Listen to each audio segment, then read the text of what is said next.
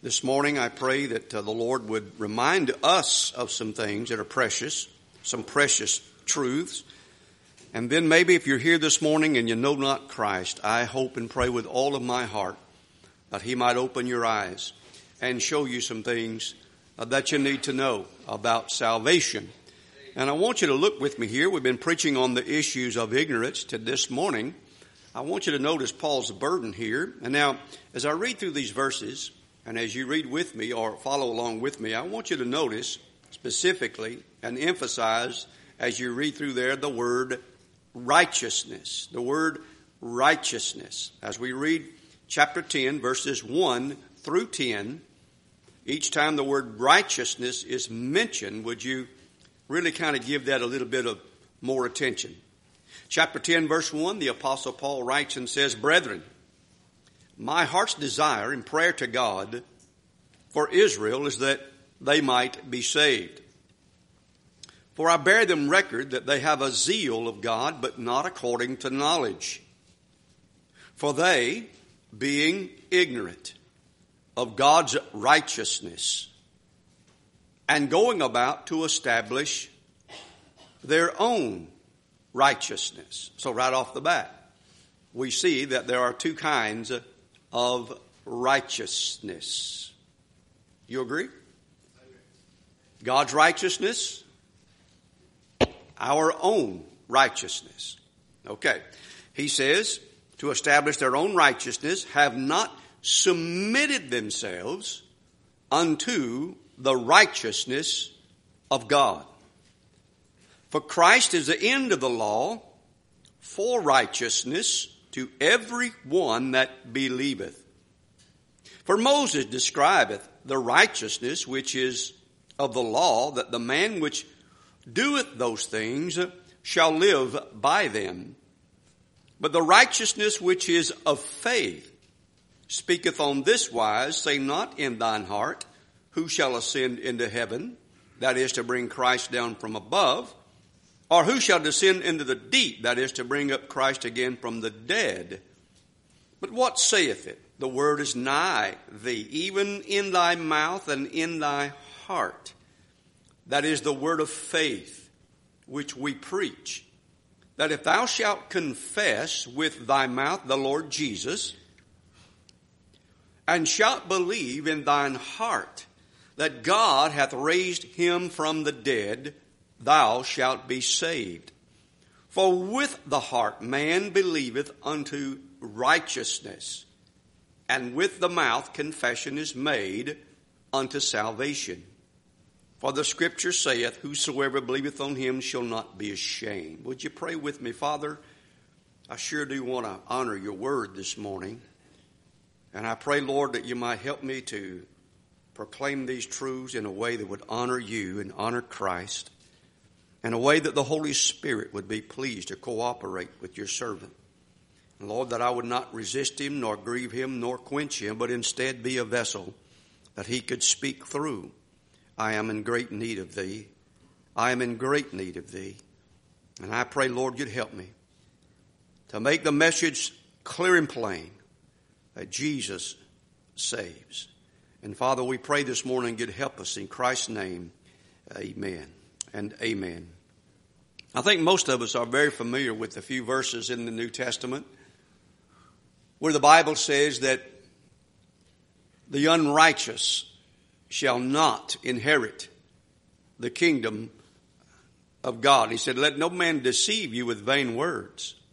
Meaning that without righteousness, there is no way that a man can see God. Without holiness, without righteousness, no man will be able to enter into the presence of the Almighty for eternity.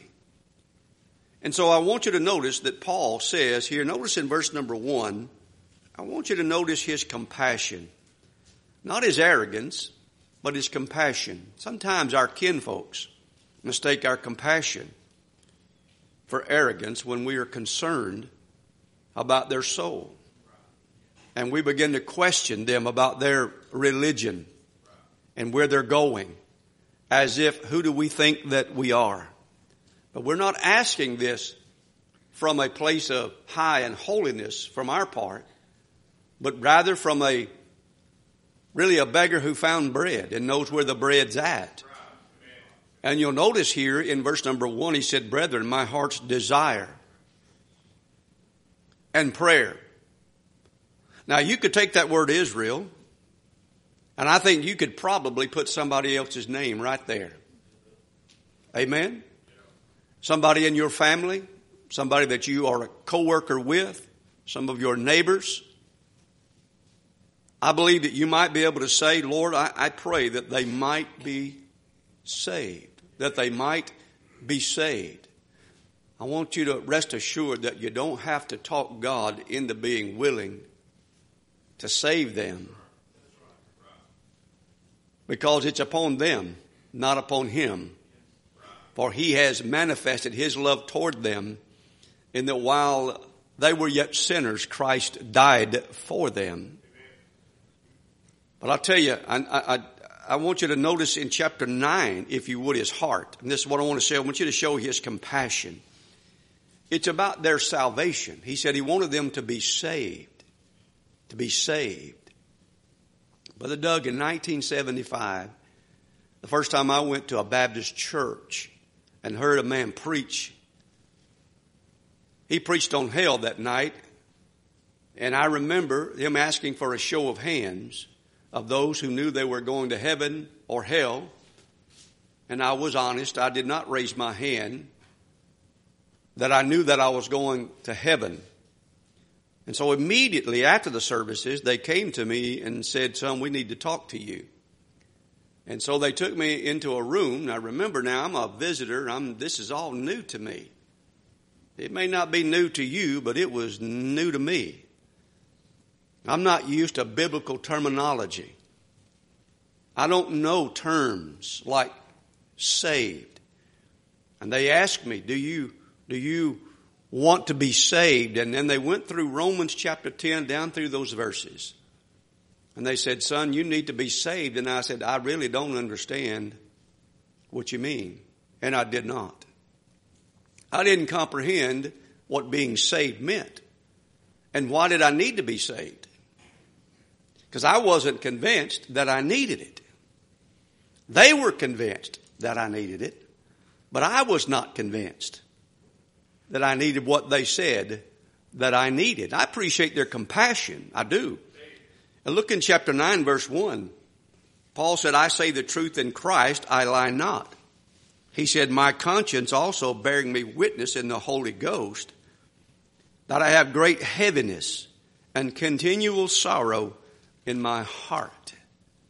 And you go back to chapter 10, verse 1, he said, my heart's desire. So you're looking at his compassion here now. Is it possible to live our daily lives and continue on and to rejoice in the Lord with there also being underneath it something that goes underneath and lies beneath a heaviness, a sorrow, a concern for people that never goes away, because you know that maybe an uncle or an aunt or a mom or a dad or a brother or a sister, a son or a daughter, you know that they have not been reconciled to God through Jesus Christ. And so though you are living your life daily and you're doing your best to be thankful for everything, and yet there is that underlying burden that never goes away. And for Paul, it was for his countrymen. It was for his kinfolks, up to the point that he was even willing to be a curse from God if they, as a nation, would turn to God and be saved. Now that's a lot of compassion. That's a lot of compassion and a lot of concern. Let me ask you a question. And I usually, in some of the mission conferences that I preach in, one of the messages that I like to preach is, do you care? Do you even care? Because how can you give to missions if you really don't care about people that are around you? Why would you care about people across the ocean if you don't care about anybody across the street? Or even across the table? You understand, this thing about being saved means, and I found out later, that it meant being delivered. The word saved just simply means being delivered. Delivered from what? Delivered from the wages of my sin and the wrath of a holy and righteous God. And so he said, I'm praying for them that they might be saved. So I'm going to ask you this morning, are you praying for anyone? Now that'll let you know right now if you got anybody on the horizon, anybody. Now, I'm not talking about generically. I'm talking about, is there anybody that is on your radar that you are praying for and you are concerned about concerning their salvation? Paul said, I'm praying for them that they might be saved. He wasn't praying for their education or their vocation or their occupation. And sometimes we pray about our children's education and their vocation and their occupation far more than we think about and pray for their salvation. And they may grow up to be the smartest and the most brilliant and the most successful on the planet, but if a person gains the whole world and loses their own soul, what have they gained? So Paul is putting it up there in a priority. The most important thing is for a man to be saved. And that's why Paul even wrote in 1 Corinthians, he said, I'm so serious about this that I am made all things to all men that I might save some. Now he knew he himself could not save them, but he meant that God would use him to bring the message of salvation as an ambassador of Christ. He knew that. So I thank God that I continued to go to church and I heard the message, and I didn't realize that I was guilty in verse number 2 and 3. Now, not verse number 2, but verse number 3. Now, here you see Paul's compassion, not his arrogance. And so when you ask a grandmother, or you ask a grandfather, or you ask a cousin, have you ever been saved? They may bow up on you. They may even be offended that you would ask them that question. Because they're thinking, well, do you think that you're better than me? That's kind of the way they start considering that. That's not what you're after. You're not out to compare and condemn. You want them to be born again. Amen. And you'll notice he says in verse number 2, notice this number 1 is Paul's compassion. Do I have any? Do I care about my neighbors? Have I made any effort to reach my neighbors, my friends, and my family?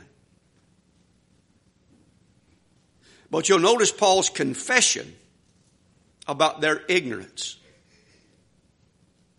You got to come to the conclusion that your kinfolks, your family, and your friends don't know as much about God as you think they do. And they are ignorant of certain things. Now, you don't want to walk around saying, well, you sure are ignorant. That's not going to go well. Amen? He said in verse 2, for I bear them record that they have a zeal of God, but not according to knowledge. He said, for they being ignorant of God's righteousness. God's righteousness.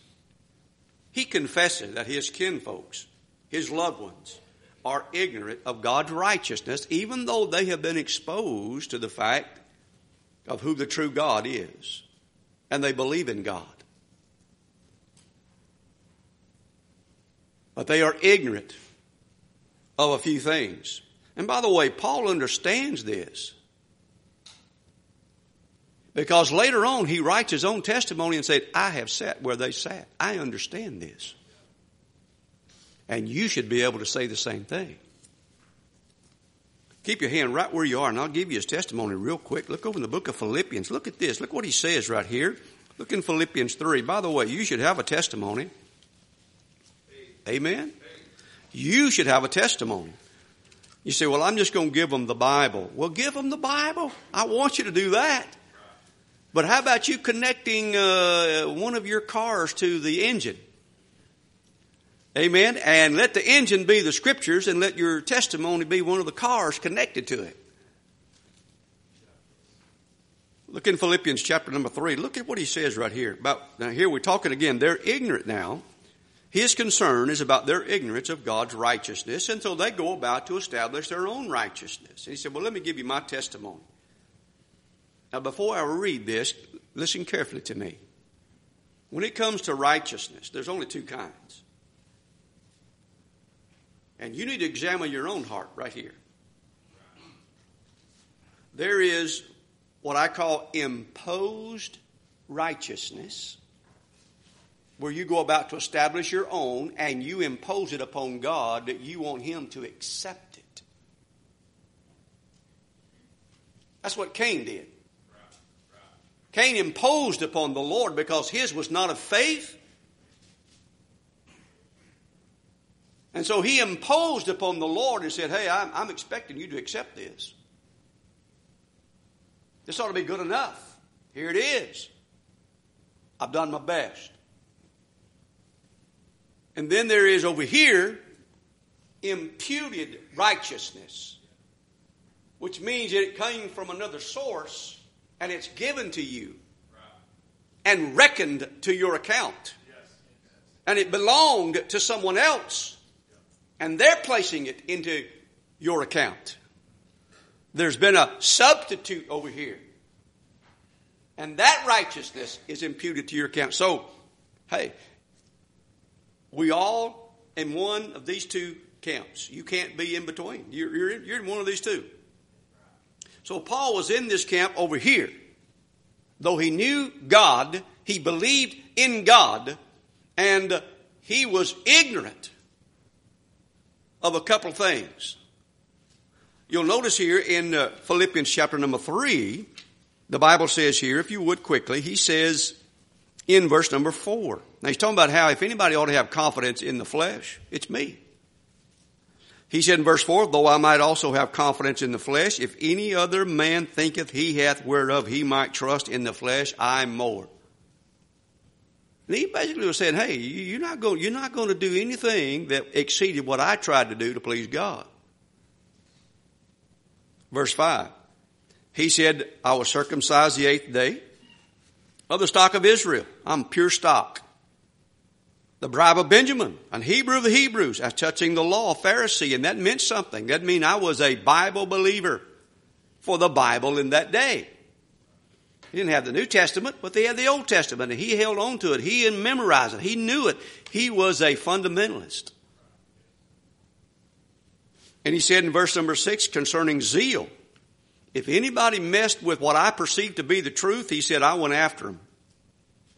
I was what you might say militant in my faith, persecuting the church, touching the righteousness which is in the law, blameless. Now listen, he didn't say sinless. He said blameless.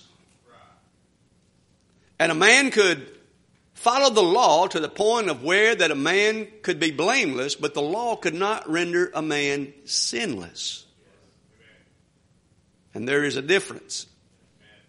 There is a difference. And this is where their mistake was made, in that in their hearts, they underestimated the demands of the law. Their ignorance of God's righteousness had to do with their underestimation of God's demand for righteousness. And their overestimation of their ability to meet the demands of the law. Paul said concerning the law, man, I was found blameless. You would not have been able to take me to court and convict me of any of the laws. He said, however, he said, I underestimated the law. What I found to be my friend, I found to be somebody that slew me.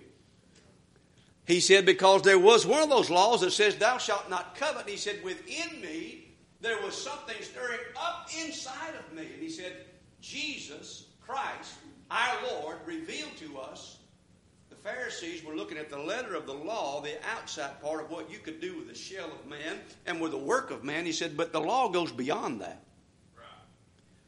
The law demands not only that you obey it in the letter, but that you obey it in spirit. That's why Jesus said, you have heard that was said of old time, thou shalt not commit adultery. He said, but I say unto you, he said, thou shalt not even look upon a woman and lust after her. If you do so, you have committed adultery already in your heart. Right. And when he's talking about hate and murder, what is in the heart, he said, you've underestimated the law and God's demand for righteousness. and your ability to be sinless and spotless and righteous. And so what you've done is you've made up a few of your own highlights. In other words, if you were fixing to die and you've got to stand before God, so you go, like we do sometimes when one of our loved ones pass away, we gather up pictures, and we've done this before we pass away. Sometimes we gather up pictures and we watch home movies or home shows of our family as they were growing up, and we take highlights of it. Can you imagine a person said, okay, I believe I'm going to take some highlights of my life and I'm going to present them to God. And so you take up, and look over and turn with me, let me read this before I move on. I need to take you to the place. Look in Philippians 3. Stop. Just keep that thought in mind. We're going to go to another place. Look in Philippians chapter 3. He said this in verse number 7, but that what things were gained to me I counted loss for Christ. And he says, yea, doubtless I count all things but loss for the excellency of the knowledge of Christ my Lord, Christ Jesus my Lord. And verse 9 he said, and be found in him. And this is where I want you to be found today, is in him. Not having mine own righteousness, which is of the law, but that which is through faith of Christ, the righteousness which is of God by faith. Okay. Now quickly, please, if you would, turn to the book of Luke and look in chapter number 18. You know what Jesus said, about the Pharisees? He even told those people that were following him. He said, except your righteousness exceed the righteousness of the Pharisees. He said, you will in no wise enter the kingdom of God. That's a strange statement, isn't it? But see, the righteousness of the Pharisees was that outward shell. He said, you're going to go past that. He said, there's going to have to be more than that. It's going to have to be right not only in heart, not only in outward, but inward as well before God. And so the Bible says here in Luke chapter number 18, now people who want to fix up their little, let's say if we had to stand before God and we took the highlights of our life, and I'm talking about got really right down to it. I'm talking about where the rubber's fixing to hit the road. We're fixing to die. We're fixing to step off in eternity. It's serious. I'm talking about you're sweating bullets. You're in the foxhole. That's it. What you're probably going to do is you're going to begin to compare yourself, and you're going to raise up the things that you have done. And you're going to show the Lord the good that you have done.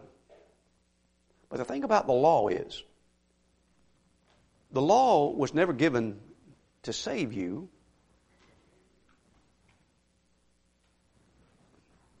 If you could live every part of it in letter and in spirit, it could provide you some righteousness. But the Bible says that all have come short of it. And that there is none righteous, no, not one. And the law was not meant to do that. It was meant, according to Psalm 19, the law is perfect. But you know what the next word says? Converting the soul. The law was meant to convert you and to show you that you needed something else.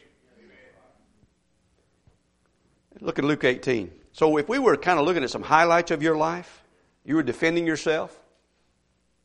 What I've noticed about the law too is if I go from, let's say, Shreveport and driving, that's the way we go if we go home to Mississippi for a while and come back. We come through Shreveport. It is a speed trap, one right after another between here and Shreveport on Highway 59. Little roads here and there, 65, 55, 40, 35. I mean, just before you know it. And I have traveled that way for over 20 years. And I have never had a policeman stop me and say, when I get close to Roman Forest, and say, listen, I just want to thank you for passing through all those places and not speeding one time. Not one. And if I got stopped by the law and I said, hold on a minute now, listen. I went through about 20 towns and I did not exceed the speed limit one time.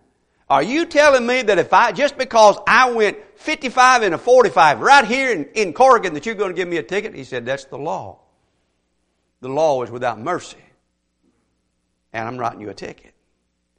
And so James said that if you're guilty of one aspect of the law, one part of the law, you are guilty of, as far as God is concerned, you're guilty. You're guilty. You don't have the righteousness that is needed to enter the kingdom of God. You understand that? It's like having a mirror and it's only cracked in one spot. You're probably not going to buy it. You go to Kohl's, you're looking for a brand new mirror, and you're going to put it on your kitchen above your bathroom sink, but there's only one crack in it. You're not going to buy it. It'll be cast away. Now notice here in Luke 18, I know I've told you to look at that several times, but we really are going to look at it. Look at this. Look in verse number 9. Luke 18, verse 9. He said, he spake this parable unto certain which trusted in themselves. There's the problem. He spake this parable unto certain. And that's not to everybody, because everybody doesn't do that. But it's usually religious people. It's usually some of the kinfolk that you've got that's got a little bit of religion. The book of Acts is filled with people who were converted from a former religion.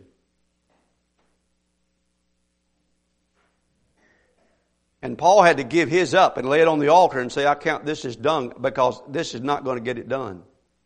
Do you know how hard it is for somebody who has been meticulous, passionate, and busy and committed to their religion, for them to be willing to turn from that and simply place their faith completely and only in the Lord Jesus Christ? That it is very difficult for a person to do that.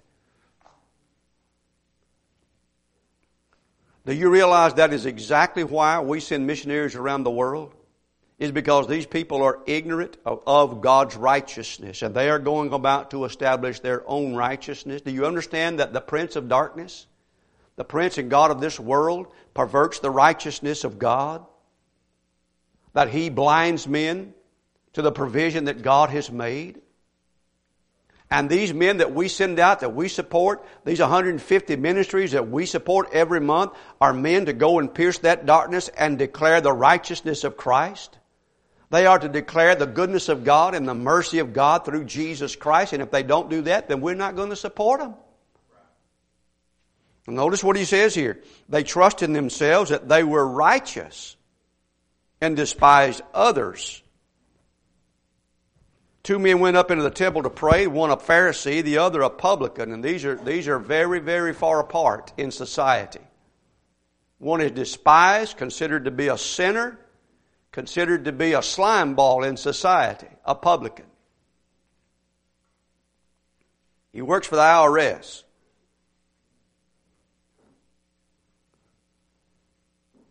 And the Pharisee is that guy that goes to church, and here's what he does. He said, I thank thee. So he's thankful. He said, I'm not as other men. So he's unique. He stands out. He said, I'm not an extortioner. And I'm sure he's thinking about the publican. Very much like Zacchaeus. And I feel that way sometimes when I have to pay my land taxes. That I'm being extorted. And he said, unjust. He said, Lord, I don't cheat at anything. I don't cheat at cards. I don't cheat at aggravation. That's a game we play at the house. And well named. Unjust adulterers. He said, Lord, I have never been with another woman. And he said, or even as this publican. I'm going to be honest with you. I hate to say this, but that night that they asked for a show of hands, Brother Tucker, when I was sitting about where you are, or where Brother Scott is, my first time in church, and they're my high school buddies are sitting on the same pews with me. It's a youth night rally, and they're members of different Baptist churches in the town, but I don't know nothing about Baptists. I don't know nothing about being saved. I just know that at home, that I knew there was a God, and so I feared that God, and so I did the best I knew. And out of my ignorance, I had memorized, I've told you this before and I'll tell you again, I memorized Psalms, 5 Psalms, not verses, Psalms. And I would say them to God at night like a Catholic would say the rosary. And I would go to bed feeling a little bit better about myself. And when those boys, when that preacher said, how many of y'all going to heaven when you die? And I'm standing there and we're standing up and I'm looking, I'm peeking. And I saw those boys raise their hands. And so now I'm thinking, and I'm listening. I'm sincere here now. I'm thinking in my heart, I don't know nothing about the Bible. I don't know nothing about church. I don't know anything about this stuff about salvation. I'm looking at those boys and I'm saying, Lord, if these guys are going, man, I got to be going. Because you know what I do at the house, and I know these boys don't. All they do is cuss and drink. I know what they do on Friday and Saturday night. We raced our cars. We did all the things that boys do in that kind of atmosphere. And they were part of it. And I'm thinking, man, they're going, I'm going. And I'm just telling you, listen, if you can't be a light, at least don't be a stumbling block. Amen? At least don't be a stumbling block. But really, in that heart though, Brother Tucker, was nothing but self-righteousness. Because I was not convinced, Brother Byer, that I was as bad as those preachers were saying that I was. I wasn't convinced of that. And so, this man right here in verse number 11 says, even as this publican. I said, Lord, even if them boys are going, I'm going. Verse 12, I fast twice in a week. Well, I wasn't doing that. But do you see how serious this guy is? That there are religions out there that are devoted to what they do. And they outshine us in their devotion. You need to understand that. And you need to understand that they can be very sincere. I've met some very sincere Catholics who are very devoted to their faith. And the Bible says here in verse number 13, well, in verse number 12, he said, I fast twice in the week. I give tithes of all that I possess. You sound like a pretty good church member. He said, and the publican standing afar off would not lift up so much as his eyes into heaven, but smote upon his breast, saying, God, be merciful to me, a sinner. I tell you, this man went down to his house justified rather than the other. For everyone that exalteth himself shall be abased, and he that humbleth himself shall be exalted. Whoa. Let's go back to our text real quick. Let's wrap this up. Look in Romans chapter 10 with me, please. You know, there's a great danger of coming up around religion. Sometimes kids think that because they go to church, and maybe because their parents are Christians, and because they do not do some of the things that other kids have done, that they're okay with God. But they have never exchanged their own righteousness for the righteousness that belongs to God alone in Christ Jesus. And in order to do that, you're going to have to look at what he says right here. They are ignorant of the demands of the law, and they were ignorant of their own depravity. I thank God for His mercy and patience in my own life that He put me underneath the Word of God, and the Word of God began to expose me for how wicked that I really am, and that's exactly what the law of God will do. I came to the conclusion that I was a lost man, that I was a sinner, and that I deserved the judgment of God. I came to that conclusion from listening to the Word of God. The Word of God preached faithfully did not enhance my comfortable position of self-righteousness. It pulled it out from under my feet and showed me that I was a sinner. But it didn't just show me that. It showed me that Christ was the Savior. So this imposed and supposed righteousness can be full of zeal and passion, as he says in Romans chapter 10, verse number 2. Sacrifices. People can be very emotional. The deeds of religious Cains knows no boundaries. Whether it be a Muslim, or a Buddhist, or a Mormon, or a JW, or a Catholic, or a Jew. These are all have their own religions. They are subtle, they are devilish, and they pervert the righteousness of God by faith. Now you see Paul's compassion in verse 1. You see his confession of their ignorance in verse number 3. But I want you to notice Paul's confidence. His confidence in the gospel. And what it can do to a man if he will be still long enough to listen. Isn't that the hard part? Getting people to listen for a little bit. Because faith comes by hearing, and hearing by the Word of God. He's confident. He was confident that any Jew that he knew, if they would be willing to do what these verses say, that God would save them. And you also must have that same confidence this morning. Can I say to you that God's righteousness is something that is received.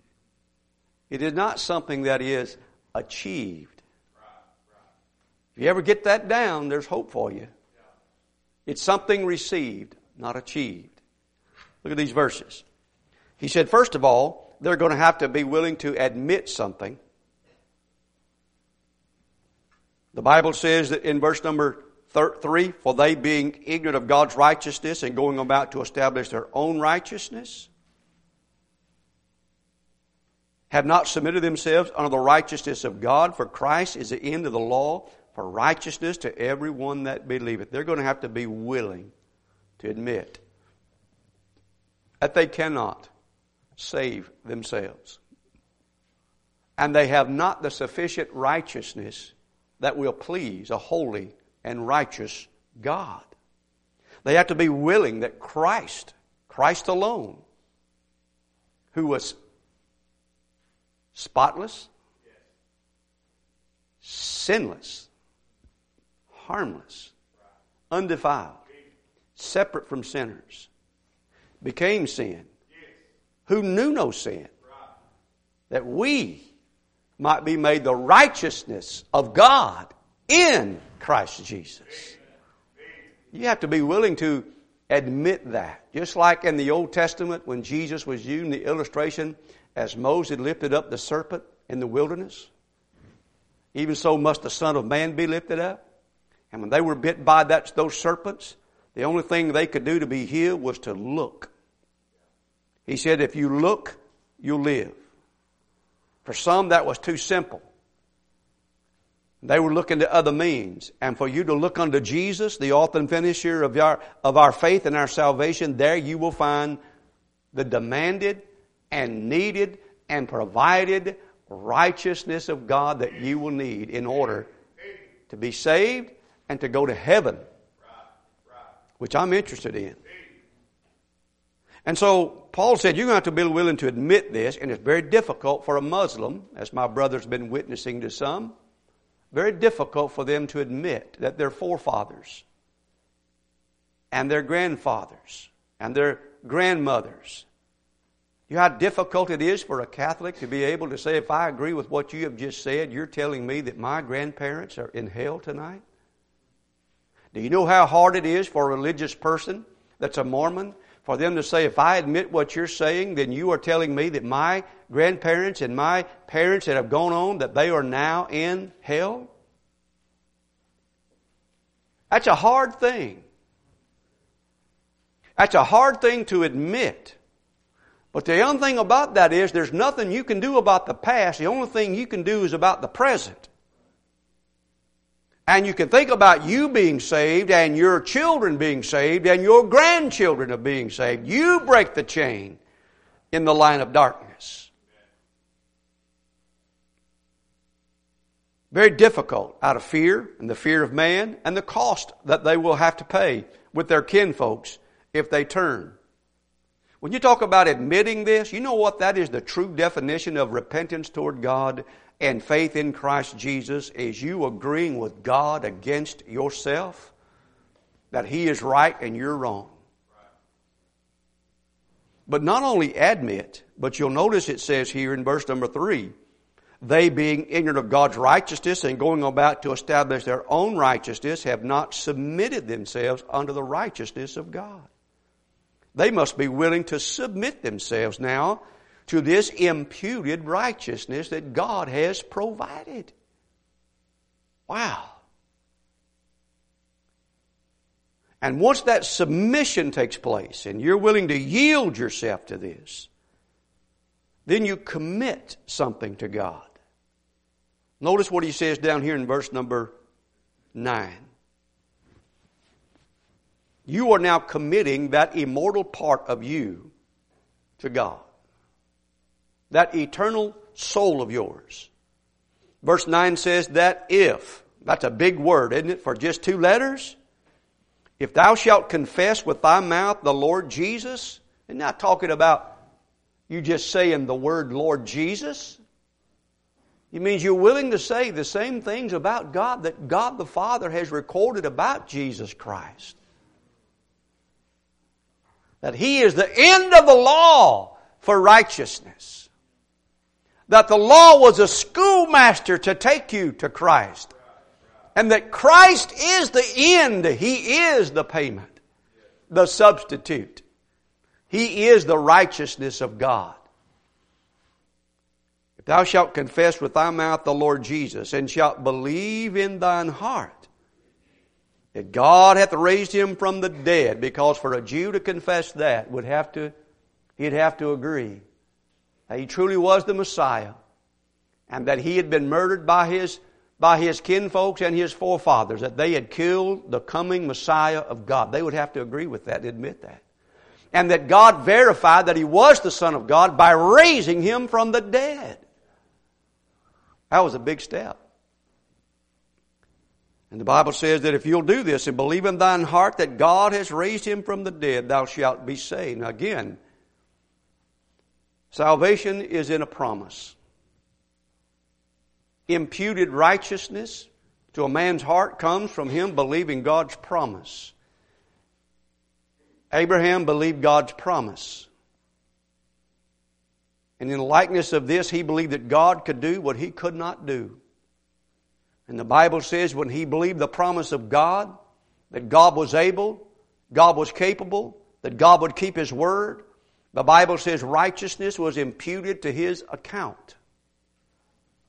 And he said in like manner, that God has raised Jesus Christ from the dead, that sinners like you and I could be justified if we would believe in the promise of God. And I believe with all my heart that when I heard that message and I went to my pastor's office and I got on my knees, I admitted and I submitted and I called upon Him with all of my heart and all of my being. I said, Lord Jesus, I'm a sinner. And I believe that. And I knew that I could not save myself. I believe that. And I believe that I deserve the judgment of God. I believe that. But I also believe the promise of God. That if I would call upon Him and believe on Him and trust in Him with all of my heart, that He would do what He said He would do, that He would save me and deliver me and impute to mine. Now I didn't understand all that stuff about justification and imputation of righteousness. But I know this, that when I took Him at His word, that He kept His word, that the peace of God came into my heart, and the assurance that He had heard me and saved me and delivered me from the wages of my sin and the wrath of God. I knew that a transaction had taken place that was eternal, and I'm still basing it on that. I have a birth certificate right there, born again the second time by the grace of God. And the Bible says here that in verse number 10, for the heart, with the heart man believeth unto righteousness. Do you understand? It's from the heart you must believe, you must receive. And I pray you'd get this thought. God's righteousness is received, not achieved. You must be willing to commit yourself to this. Now Paul was also confident, my friend, that in order for somebody to call upon the name of the Lord to be saved, they're going to have to hear about Him.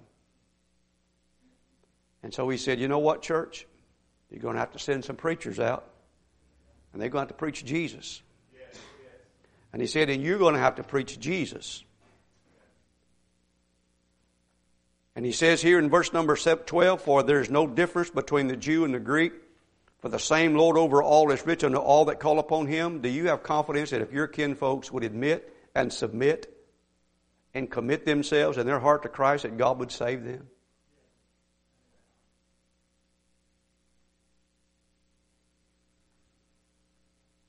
Verse 13, whosoever shall call upon the name of the Lord shall be what? What a wonderful truth. But verse 14 says, how then shall they call on him in whom they have not heard? How shall they call on him in whom they have not believed? How shall they believe in him of whom they have not heard? How shall they hear without a preacher? How shall they preach except they be sent? East River Baptist Church is guilty of sending and spending on men that will carry this message. How shall they preach except they be sent? As it is written, how beautiful are the feet of them that preach the gospel of peace and bring glad tidings of good things. I want to say to you, and there's much to say in the book of Romans about the righteousness of God and how that it must be declared unto men. The righteousness of God is found in Christ Jesus, and it is to be declared to all men that Christ is the answer.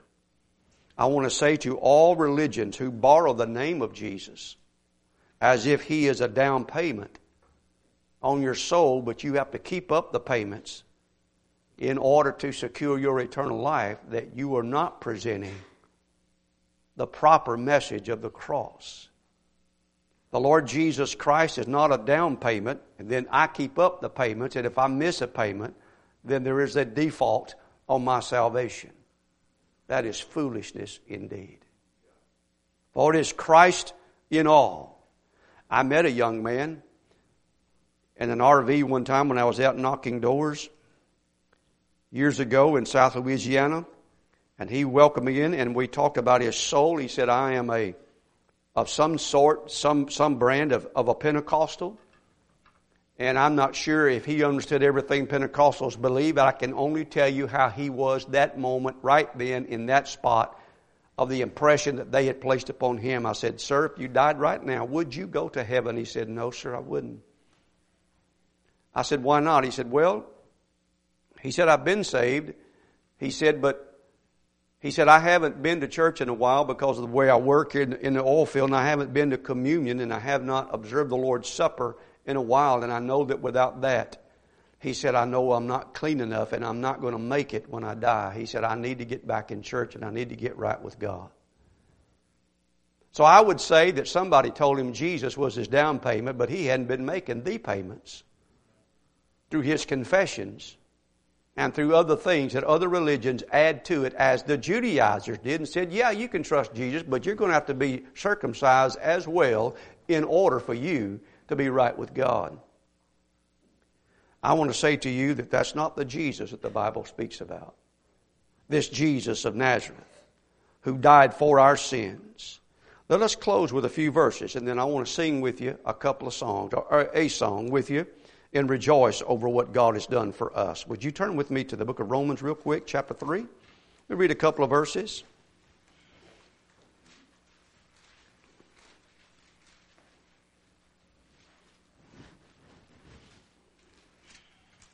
It makes it very clear in chapter 3, verse 10, you have probably quoted this verse in your witnessing, that there is none righteous, no, not one. But we don't really comprehend that when we're lost, when somebody tells us that. At least I didn't. In verse 20, look at this.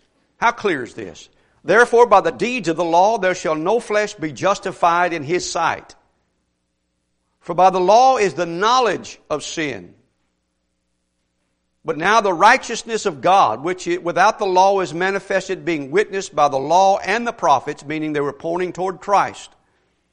Verse 22, even the righteousness of God which is by faith of Jesus Christ, unto all and upon all that believe, for there is no difference, for all have sinned, Jew and Gentile, male and female, and have come short of the glory of God, being justified freely by His grace through the redemption that is in Christ Jesus, whom God has set forth to be a propitiation through faith in His blood, to declare His righteousness for the remission of sins.